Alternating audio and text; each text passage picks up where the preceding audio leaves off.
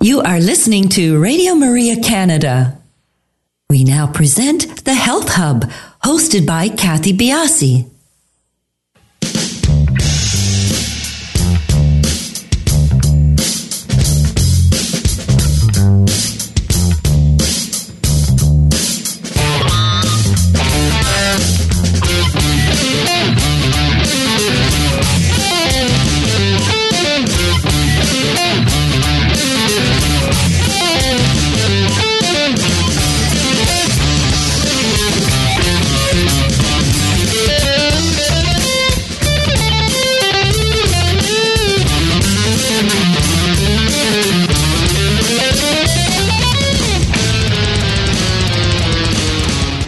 Good morning, everyone, and welcome to the Health Hub. I'm Kathy Biasi, your host, and along with our producer, Alex Diaz, we would like to welcome you to our show this wonderful Tuesday morning. Good morning, Alex. How are you? Good morning, Kathy. Good morning to our listeners. I am well. Excellent. Everyone seems really chipper around here. Yeah, what's going on? It's the air. It's the air, the cold air. I don't know what it is, but I guess the walk from the bus stop just gave me some fresh air for sure. Yeah, gave me some bit of pep in my step. Pep in your step. So when you warm up, we're going to have the good old Alex back? Yeah, pretty much. As you know, I glided into my seat today, and I almost forgot to adjust. Turn me on, yeah. Yeah. So pardon the pun. I was gonna say typical Monday, but it's actually Tuesday, yeah. So I just thought I'd be honest about it today. You know. Oh, good for you. As I try to be every day, but sometimes you let things slide. But anyways. Yeah, he's ready. He's sitting in his seat. Yeah, he's sitting in his seat. This is the most talking that I've done in 30 seconds on this show. He was sitting in his seat ready to go, and I'm like, I can't hear anything, Alex. Oh, it's been fun. But Kathy, this is your show. Please take it away. Oh, there you go. Well, what's going on here? Well, we actually have our 25th anniversary coming up. Right. In April is when the Italian station launched, April 5th. 1995. So over the course of the year, we're going to have different events. So at this point, there are various committees that are discussing this, and eventually in a few weeks we're going to make this all known through our website, and we encourage people to check our social media feeds and our website over the course of the next few weeks and over the course of the year, because we have several different events lined up that we're working on. That's amazing. It's it's such a big deal for Radio Maria. I mean, we're pervasive all over the world, but it's an amazing feat to have us here for a quarter of a century. And we do it all by generous donations of people, and it's that's right. You know what? It really is spiritually driven, isn't it? It's an amazing feat. So looking forward to seeing what's coming up. Today's show is live. Our number is 416-245-1534. Please do follow us on Instagram, Twitter, and Facebook. We are at the Health Hub RMC. There's still a few minutes to get in some more questions if you like. If you want to call in, please do so. We never get calls in. It's really an option for you to engage with our guests. Today's guest, Dr. Thomas Moore, is...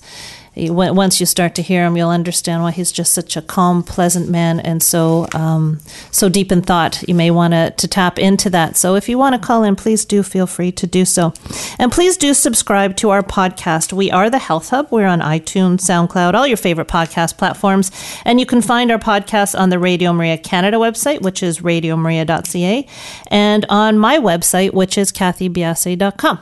So you can find everything there. And as you know, all of our shows get turned over into podcast format, so they are eternally on the internet. So I wanted to, in our first, I guess it was our first show. I'm assuming it was our first show. I really didn't go back and check. I talked to you about some of the trends to look forward to in 2020 and the upcoming decade. And one of them that has carried over from the last decade is the importance of sleep, of studying sleep, of the impact of sleep on health, and that will continue to be an impact. And in fact, this is part of a great trend that I'm seeing, where really we are starting to see how lifestyle, how our diet can so influence our health. And I think the more science meets with logic, let's say, and the more that is revealed, the more we are going to truly grasp how we can take hold of our health, how we are responsible and are stewards for our own health. So this is a great thing. So with respect to sleep, I wanted to introduce you to something new that I have attached to my sleep routine. You know, we've talked about going to bed at a consistent hour, sleeping in the dark, turning off your electronics, sleeping in a cool room, all those wonderful habits. And here's another one for, you know, you can consider it for your arsenal. It has been a blessing for me. And I'll set the stage for my repast every night. I have 2 dogs, and as the dogs, and my husband, of course, but it's the dogs I'm focusing on here. Yeah, he's there too. The dogs, as they've been aging, have really taken on this great habit of snoring. So, and coupled with the fact, to be perfectly honest, as I think as every day goes by, the only sense of mine that seems to be getting more acute is my hearing. The hearing, yeah. Yeah, so I've got the dogs snoring, and then, you know, every noise seems to waken me. And I'm going to assume that my hearing isn't getting better, that maybe I'm just not getting to sleep as deep. I don't know what it is, but I mean, I can hear, you know, if the kids get up, one of the kids gets up in the middle of the night to get a drink or anything, you know, a noise, the wind. And I've just had, you know, over the past little while, real hard time. And we're kind of stuck with these dogs, right? I mean, they won't move out into the hallway, and they know how to open the door. So, I mean, it's brilliant. So here's what I have found, thanks to the wonderful world of Alexas and Googles and so forth. White noise. So white noise has really, it's really been great for me. And in fact, I have my phone with me if I'm away somewhere, and I'll put the white noise on. But white noise is, it's like this fuzzy sound. I can akin it to when the cable goes off on your TV. Yeah, that's what I was just picturing. Yeah, so that sound. Yeah. To be more scientific, if you want to do it, white noise is a combination of different frequencies and sounds. And it's just this beautiful, constant noise that helps to mask out the sound of everything that seems to be going on. I can still hear, but it seems to, it calms. I don't know what it is. And I can't listen to spa sounds, and I can't listen to rain sounds because they seem to have a pattern to them. So as, you know, the waves are washing into the shore, I'm waiting for the backlash sound as they're going out. There was definitely a period in my life recently that, you know, I just lacked the ability to sleep, and I tried all sorts of apps and things like that. But definitely for me as well, the rain, because I kept anticipating. Exactly. As you said, I thought, my husband was like, "Oh, I love the spa sound," and I'm hearing the ding, and I'm waiting for the next one. I said, I can't do it. Yeah. This is the only thing. Yeah. Now, white noise is definitely the way to go. Do you use it? No, but at this point, I'm able to sleep without an aid per se. So eventually, if I do need to find better ways of sleeping, then white noise is the way to go. So it's amazing. Yeah.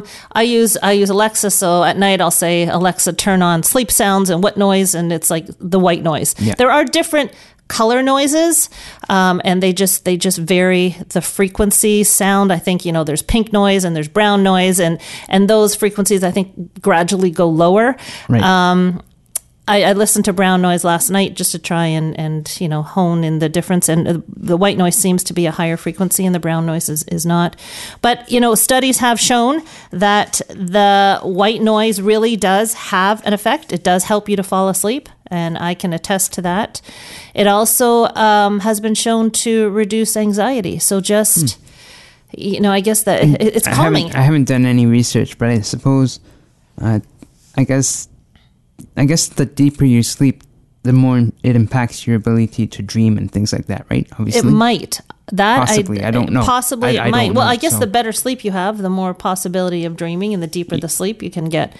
Yeah. But it's that constant hum. And it also is great for students. It has been shown to help students concentrate while they're studying. So, That's interesting, because sometimes you have that concept of you needed complete silence, but then at the same time, if there's complete silence, then your mind wanders. Your mind wanders, and the tick of the talk and the clock. Well, maybe I guess the clocks don't tick anymore. As I'm talking to you, it's making sense. It's making sense. Yeah. Well, clocks don't tick anymore, but any noise, if you're a student and you're in a dorm, some people can block it. But a lot of kids do wear headphones and they listen to music, so they are looking for something to sort of stimulate some sort of activity in the brain, or hone out on what's going around. So, if you have issues studying or even reading, sometimes if you feel that you're distracted a lot, I wanted to bring this up to you because it really has been a godsend for me, and it's something that give it a try. You can do it on your phone. I'm not sure what the app is on the phone, but I have one of the things I talk to. So just another tool for your tool belt as far as sleeping. So I wanted to pass that along because it's just been so great for me. So on to today's show. Thomas Moore is the author of the #1 New York Times bestseller, Care of the Soul. He has written 25 other books about bringing soul to personal life and culture, deepening spirituality, humanizing medicine, finding meaningful work, imagining sexuality with soul, and doing religion in a fresh way. In his youth, he was a Catholic monk and studied music composition. He has a PhD in religious studies from Syracuse University and was a university professor for a number of years.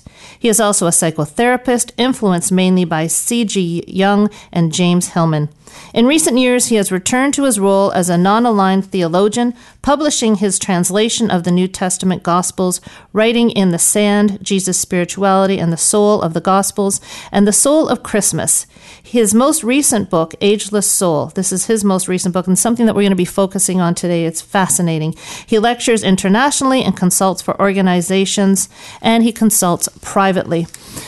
As I was talking to Dr. Moore, there's so many different ways I would like to take this interview, but I'm going to really do my best to stay on point here and talk about our soul and aging. But as you hear from his bio, there are just so many beautiful ways that we can transcend the interview. So what I would like to focus on, and we'll see how the conversation goes, is how we should view aging and how can our spirituality become more important over time and as we age, and how tending to the health of our soul can lead to a deeper spirituality, and why this is important as we age. So this isn't just for people who are over 50. We are all aging every single day, and we are going to be talking about that, and I can't wait for this interview. We will be back in a few minutes.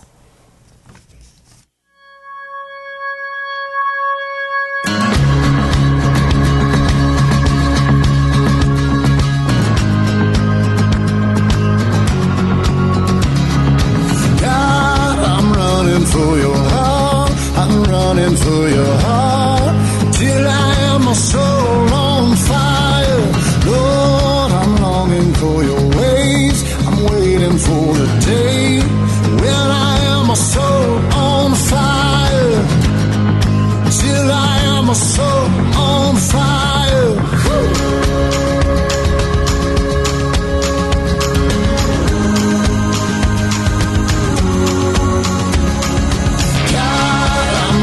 For your heart, I'm running for your heart, till I am my soul on fire.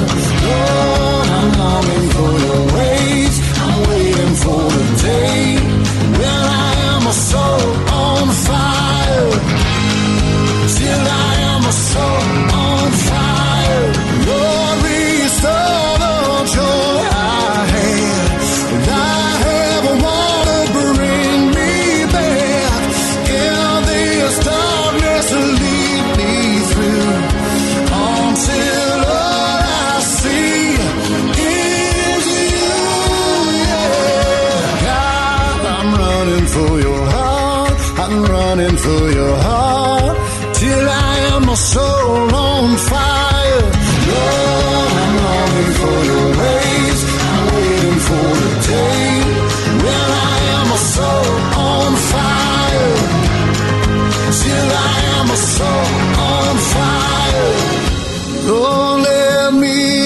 burn for you again. Let me return to you again. And Lord, let me burn for you again. And let me return to you again. God, I'm running for your heart. I'm running for your heart. Till I am a soul on fire. Lord, I'm longing for your ways. I'm waiting for the day when I am a soul on fire. God, I'm running for your heart. I'm running for your heart. Till I am a soul on fire. I wanna be till I am a soul on fire. Till I am a soul on fire.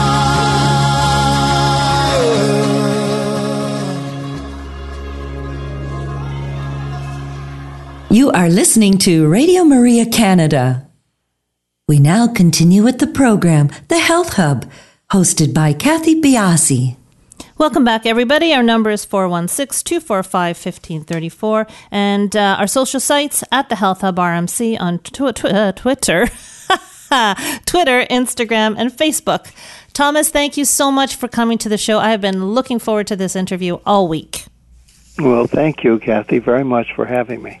As I said, there's so many ways I'd like to go with this, but we're dedicating the show to the aging process and the crossing of the soul and aging, and why you feel this is such a key aspect.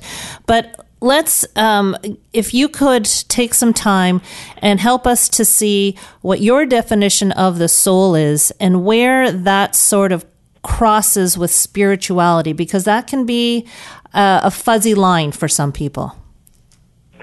Yeah, it's a difficult line to cross, between soul and spirit, or living a soulful life and a spiritual one. But the difference has been important to me.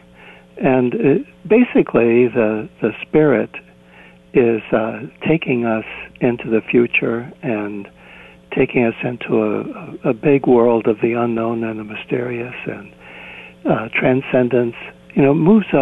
Moves us along into a great world. And soul is different. Soul is more about our everyday life. Like, I think the most important thing to the soul is to have a good home, to place to just relax and feel that you're at peace and don't have to be out doing things. That activity in trying to move into the future and be creative is actually part of the spirit. And our spiritual practices and religion and all of that are part of that spiritual life, obviously. But the soul is probably more concerned about working and going, taking care of your kids and having friends. And maybe I think the soul has a lot to do with food. So cooking food and eating with pleasure and going out to a restaurant. Those are all very soulful things to do. And I think it helps your spiritual life to be connected to that soul realm, because the soul keeps you human, and the spirit kind of takes you into the non-human world. So it's a grounding type of idea. Yes, very grounding. Interesting. So the soul then is something. I'm in holistic nutrition, and that is one of the cornerstones of health for us. And people have often asked me, are you talking about spirituality and my beliefs?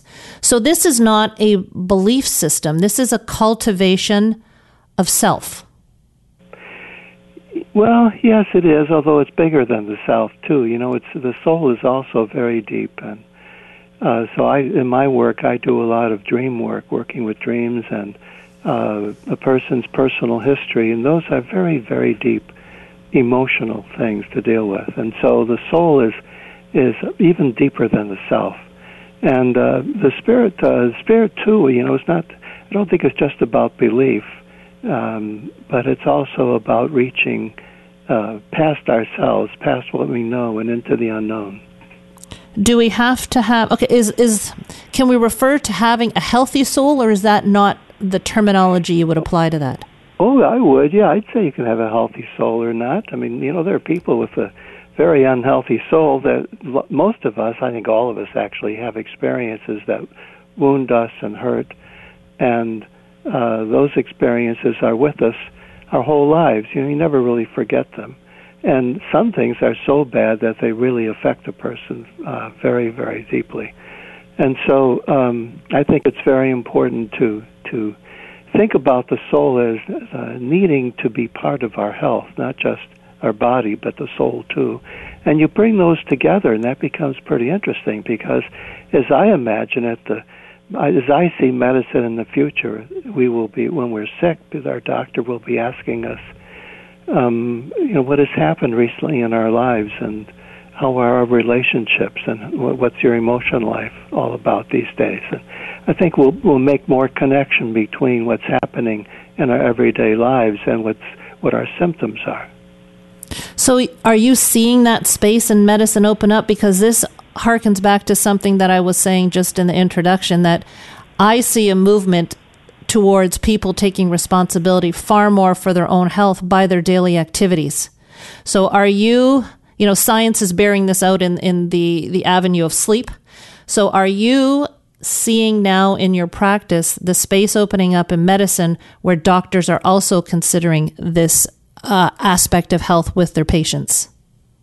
Not very much. I mean, I do think things are changing, but I find I go and visit hospitals and medical centers, and I talk to medical students now and then, and I don't find them terribly open to this idea. And I think the thing is that they're so preoccupied and so busy with their scientific training that what I have to say, these things seem like frosting on the cake, or something that they really don't have time for, because they're so focused on the science of it all. So what I'm asking people in medicine is to imagine that there's a bigger world, and that our illness fits into a meaningful life and not just our bodies as objects. I think we're moving slowly in that direction. As you say, there's some signs of movement, but wow, when I think of what I'd like to see, it feels to me like it's probably at least 100 years in the future. It's a different type of medicine to be practiced, because our doctors now, and again, through no fault of their own, I don't think, the training and the burden of patient load doesn't offer up really the opportunity maybe that both you and I would like to see for what we would call maybe a bedside manner. Well, it starts, to some extent, it starts with the physicians and the nurses themselves. They have to take care of themselves. I would say take care of their souls. That work is not easy these days, and I have great compassion for doctors who are, so many are feeling burnt out by the work. I think that kind of burnout comes from not having a deep enough vision of what they're doing. So today, with evidence-based medicine and with the emphasis on drugs for help or for surgeries, we really don't have a really deep, even a spiritual basis for doing that work. So there's a tremendous amount of work to be done, and I just keep plugging away at it and hoping that, piece by piece we'll get there. Well, when you offer a space to a patient that's ill just to talk, you can see the transformation when they're given that opportunity to, maybe talk about their concerns of their health that aren't being addressed within the hospital setting.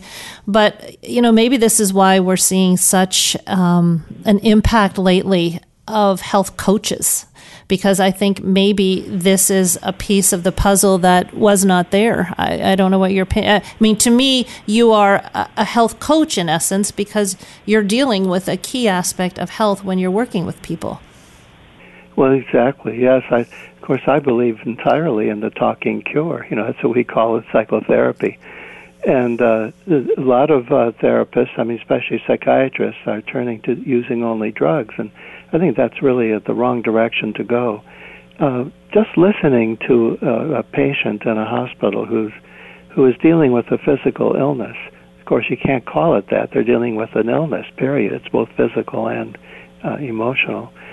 So even just listening and being present to those people, that is a very, very important healing activity. So we're not talking about having to become specialists now and study for years to learn how to do it. All you have to do is talk as human to human. And, that's missing in our society these days, isn't it? Texting and quick phone calls. People don't like to pick up the phone. The sense of community, and we've had this discussion a few times before on the show, the sense of community is not what it used to be. My kids, they did play on the street a little bit. They went to different schools than other people. Everyone sort of went their own ways. The sense of community and where you can cultivate those relationships, we need to get back to that. Sitting around the table even is a place to start. Yes, we do. And, of course, the point is that the culture is moving unconsciously in directions that are not very human, not very healthy.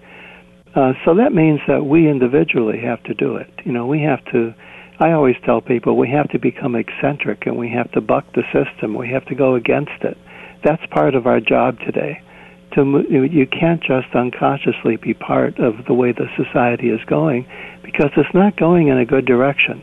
But we can create our own lives and move them in directions that are different, that do emphasize what I'm calling the soul, the deep human way of living. And so we can make a point to listen to people who are under distress, just to listen and let them know that we're listening. And that's a big step forward. Well, when we're talking about aging and our view on the soul, and then just, coming off of that last bit of our conversation, parents really have a really large task in front of them because we don't start at the age of 50 to start thinking about our soul. This really needs to be instilled, I think, by parents, easy things like sitting around and eating a meal, but they're very much they're trying to cultivate their own space and then trying to cultivate a familial space where soul can be, strengthened. And they're fighting this battle with kids who are growing up in a culture that doesn't open up space for this. So are you seeing that coming the next generation, this work is really going to become an important piece of health? Well, yes, it's a very important thing because it is possible that many young people today could unconsciously just adopt a high-tech way of life, and then that soul element will be weakened even further. That's possible. On the other hand, there are signs that young people today are really looking for a different way of life. And they don't like a lot of the old things that people have done in the past that have made life so difficult. So I think we have an opportunity now. We have to realize that aging begins, at least when you're born, if not before. Aging begins when you're born. And to me, aging is not just adding years. It is becoming somebody. It's like you go through experiences. You learn, you travel, you meet people. You have to go through challenges in life. All of those things carve you into a real person and your own individual self. And the more you do that, that's aging. It's not growing older, it's aging. I often use the example of aging cheese, or aged wine. It's something that where a process takes place. It's not. You don't just want an old piece of cheese, lying around. Mm-hmm. You want age. That means that something has happened. There's been a chemical, or as some psychologists would say, an alchemical process that has gone on to make you into a person who has real values and a way of looking at the world in a big way, has thought things through, and through challenges and experiences has really become a real person. So that's what I see aging to be. Yeah, it's funny. I am a relative of mine. He's a younger man in his 20s.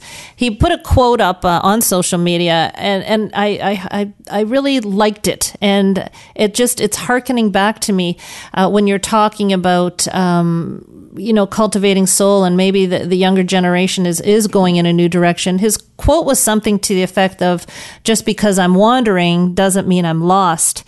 And we see that. Yeah, I thought it was brilliant. And I held on to it because I knew at some point it was a quote that I wanted to use. I see this with, my children have, a couple of them have gone through it, and they're in a crossroads where they think maybe they should be at some place, but they're still wandering. And maybe this is a piece of this searching for soul that, although they can't, put a tag on it, this is what they're doing. Does that make sense at all? I feel in my own life that I wandered till I was 50. It took me a long time. And then the things began to focus, and, my life changed quite a bit at 50. But it took all that time where I didn't know really what, who I was or what I was doing. And all those experiences of the wandering were very, very helpful. I mean, I'm still using all that material. That's why I write so many books. So many things happened in the wandering, but it was a wandering for me. So I think you have to be patient about aging and not push it, not worry about it so much. It's so easy to criticize ourselves and to worry. I think it's better to be patient and to enjoy who we are each step of the way, and then just watch as things change, and you suddenly wake up one day and say, hey, I'm more mature than I was 10 years ago. Well, what was your aha moment? Because you certainly have had a past that has been filled with many experience. So when you woke up at the age of 50, when did you finally say that this is my path? What made you? Well, several things happened. First of all, I met the person who's my wife now. I had been married before and divorced, and then I met my wife when I was 50. And just a year or two later, we had our daughter. And my wife had a son, so we created a family when I was 50. And then my book, Care of the Soul, became very popular. And that put me into the world, with a life work to do that I didn't know before. So these things sort of hit me over the head, and I was kind of dazed in those days. I had to figure out, how am I going to put all this together? But it did give me a life, but it helped me appreciate all the years ahead before that, because even though I didn't have a clear direction, I was really piling things up. I was really learning a lot, meeting very good people, interesting people, and going my own direction. I made my own decisions and took risks and leaps and changes. And so I think that's what aging is about. You don't know at the time maybe what's going on, but you look back, and you see, oh yeah, now I understand that. So is that what aging is? Is it being able to positively reflect back on what you've done? You've come to a point in your life, and you're I imagine we're always cultivating our soul, but you come to a point in your life where you're able to put things in perspective. Is that when you know that I'm hitting my stride? Yes, I think so, exactly. You can't know ahead of time. And in the moment, you're just trying to get along, trying to sort things out and do the best you can. And you look back and you see how important certain experiences were and certain people were. And then that looking back, that's so much a big part of psychotherapy, which is what I do with people all the time. We look back, and the looking back helps you get a sense of who you are and where you've come. And then you can more confidently live in the present. Well, this sense of perspective, unfortunately, you need patience for. And, I see maybe this is where younger people are, this is where the shortfall is. I think that there's lots of opportunity. The kids are given so many choices now. But then having that moment of perspective is something that does require patience. When we come back, I want to continue on cultivating the soul and get your thoughts on what we can do to change our mindset about aging and the negative thoughts that often come with that. So we'll be back in a few minutes.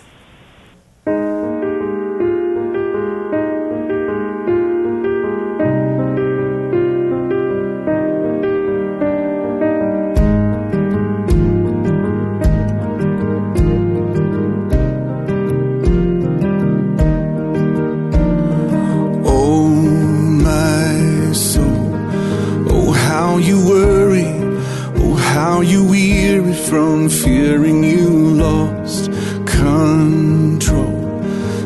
was the one thing you didn't see coming, and no one would blame you, though. If you cried in private, if you tried to hide it away, so no one knows, no one will see if you stop believing. Oh, my soul, you are not alone. There's a place where fear has to face the God you know. One more day, He will make a way. Let Him show you how you can lay this down. 'Cause you're not alone. Here and now, you can be honest. I won't try to promise that someday it all works out. 'Cause this is the valley, and even now He is breathing on your dry bones. And there will be dancing, there will be beauty where beauty was ash and stone. This much I know. Oh, my soul, you are not alone. There's a place where fear has to face the God you know. One more day, He will make a way.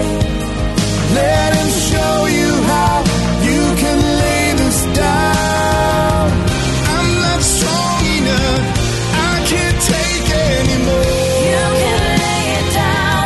You can lay it down. And my shipwrecked faith will never get me to shore. You can lay it down. You can lay it down. Can He find me here? Can He keep me from going under? Oh, my soul, you are not alone. There's a place where fear has to face the God you know. One more day, He will make a way. Let Him show you how you can lay this down.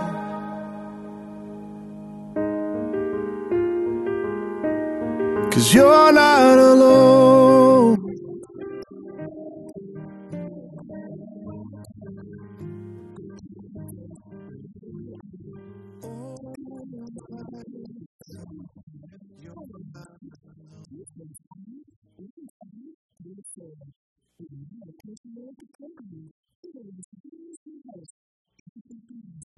Welcome back, everybody. We're talking with Dr. Thomas Moore, author of The Ageless Soul and 25 other books. And to me, this is inspiring because it's not spoken of, what I feel to be enough. I think developing a self, developing soul, and that crossover into a spirituality is vital for health. Thomas, there's been research that has shown that your outlook, this is crossing into the soul, I think, but your outlook, positive feeling about yourself does impact health. How I think we skirted on it a little bit earlier on in the show, but I would like to spend some time for you to give us ideas, Thomas, on how to cultivate our soul and how we do this throughout life, not just when we get that knee jerk that, oh my gosh, we've hit 50 and we're getting older. Yes, well, you cultivate it by knowing what things are important for a soul, which is different from spirit and from getting along in daily life. So, for example, one thing that's very important for your soul is to be doing work that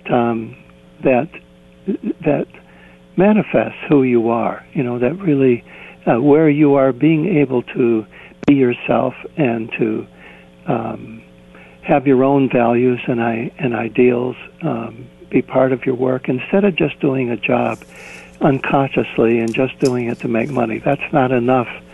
I understand that there are times in our lives, and maybe for some of us the whole lives, are trying to find that job that will pay us well. But, for example, one example would be working on a radio show. I mean, I talk to a lot of people on radio. I think that's a very soulful job. You're talking to people, and something about listening, like listening intently if you're driving and listening to the radio, or if you're just at home and doing things and listening. That's a very intimate experience. So the person doing that work has a very soulful job in itself. There are other jobs as well that they don't have to be like mine, where I'm actually focusing on the soul in psychotherapy.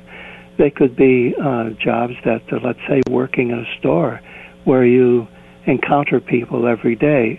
You can make those encounters more real without being too weird about it. You can just be present. You can acknowledge that and realize that everyone that you have to deal with is a human being just like you. And you can make a connection with people, even though it's only very temporary and not terribly profound.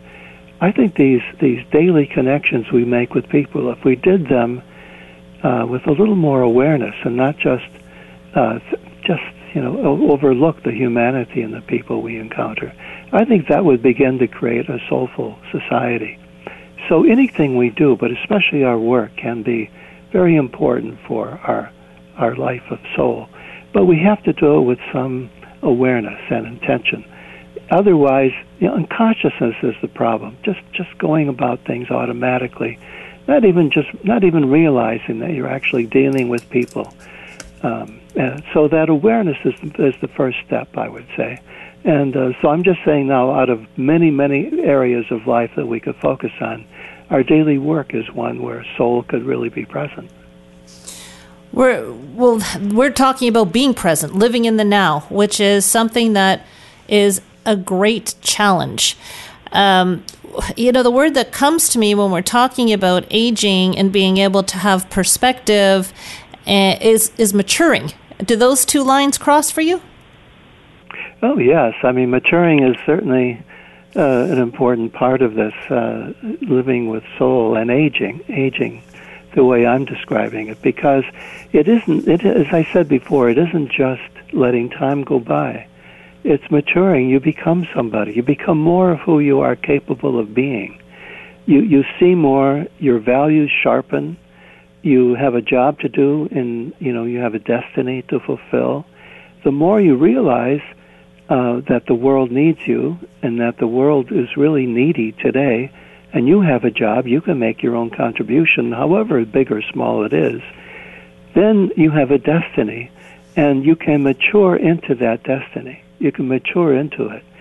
Otherwise, you remain at the same place your whole life, and that is not aging. And that's why I think when people get older, if they haven't aged, they're lost. They feel they don't know what to do.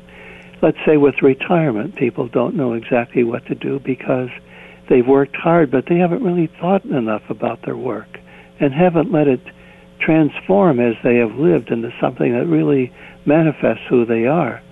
And so aging and retirement can be empty. It all depends on how you've lived your life. If you do mature every step of the way, I think you'll be happier when you get a lot older. Is the fear of death and this part of aging something that you think can be mitigated if we're cultivating our soul properly, if we're focusing on a legacy that we'll be leaving for our family? That to me seems to be people's biggest fear, but is it a misplaced fear because we're not nurturing our soul? Yes, I suppose fear of dying, fear of death is certainly something. There's a way in which we all are, I think most people will have that fear. It's just sort of instinctual for us. Mm-hmm. But we can also put it in perspective and not be not become too neurotic about it. You can you develop your spiritual life. This is where the spirituality really helps. A big vision. See, I don't see spirituality so much about doing what is right and following the teachings you've been given as a person all your life. I think it's more about making this discovery that there's a great world out there that's quite unknown, and you can be focused on that and have your own spiritual practices. Like you might have your own practices of meditating. Like for me personally, people ask me how I meditate. I meditate at the piano. I've been playing the piano all my life, and I get lost in the piano when I play the piano. I play classical music, and I'm just lost. I'm gone, and that's what you're looking for in meditation. That kind of getting away from self, being so conscious of yourself. And so there are many different ways in which we can prepare for dying. I think meditating is one way. Finding some way. For some people, it might be just going on a hike and getting lost in nature, getting so caught up in your walking and looking at things and just focusing on the ground or the trees or whatever.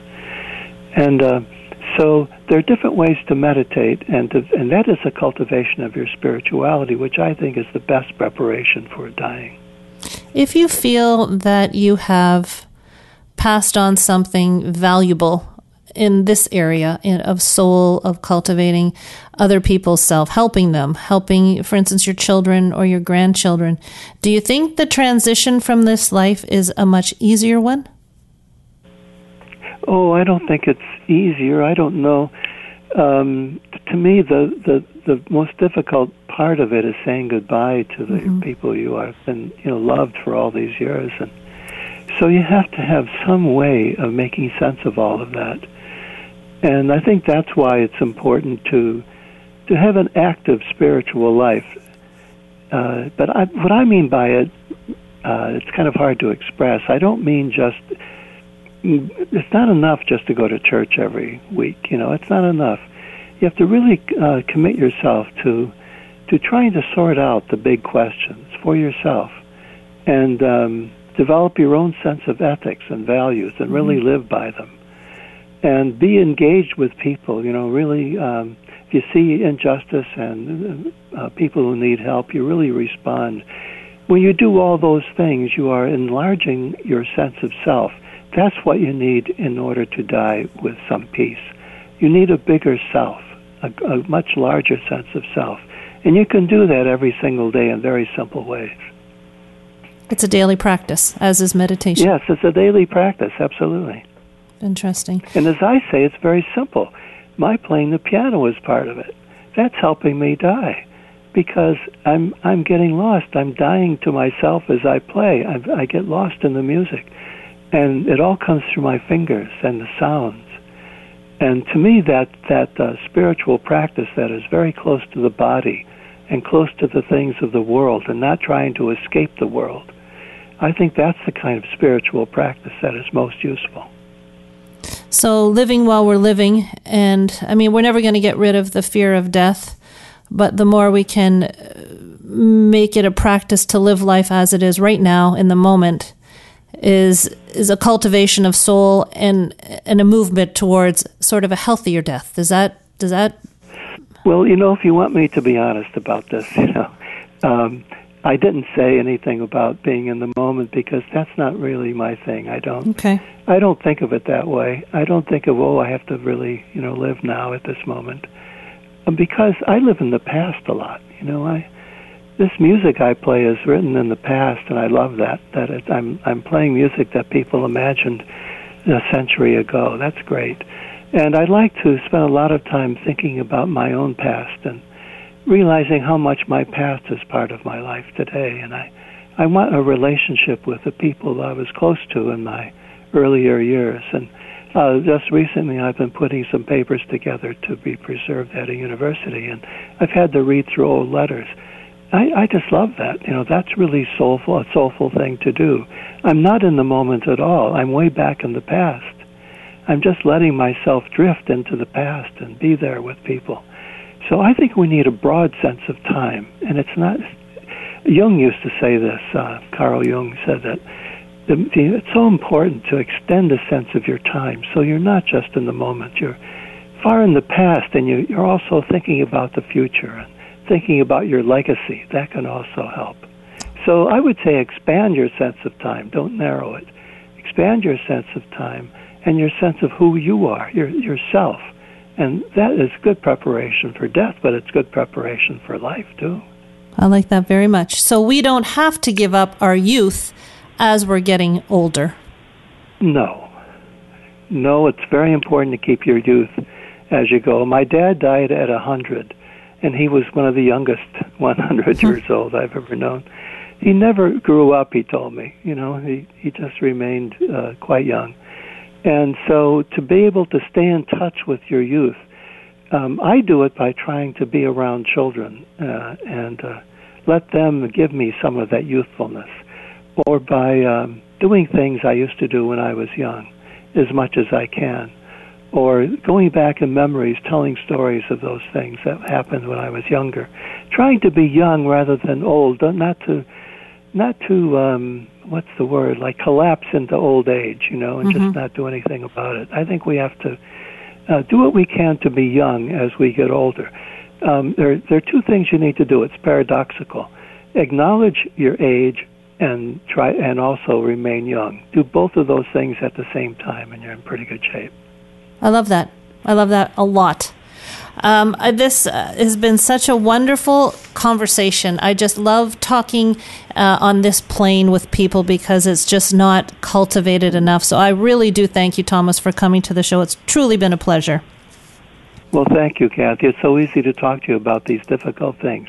Thank you. And now, if people are interested in finding out more about you, purchasing books, where is the best place they can go to? The best place would be my website, which is thomasmooresoul.com. Okay, and we'll put all your information up when the podcast comes up. Again, thank you so much. It's just been a brilliant conversation talking with you, and I do appreciate the time. Everybody, thank you. Everybody, we will talk to you next week on The Health Hub.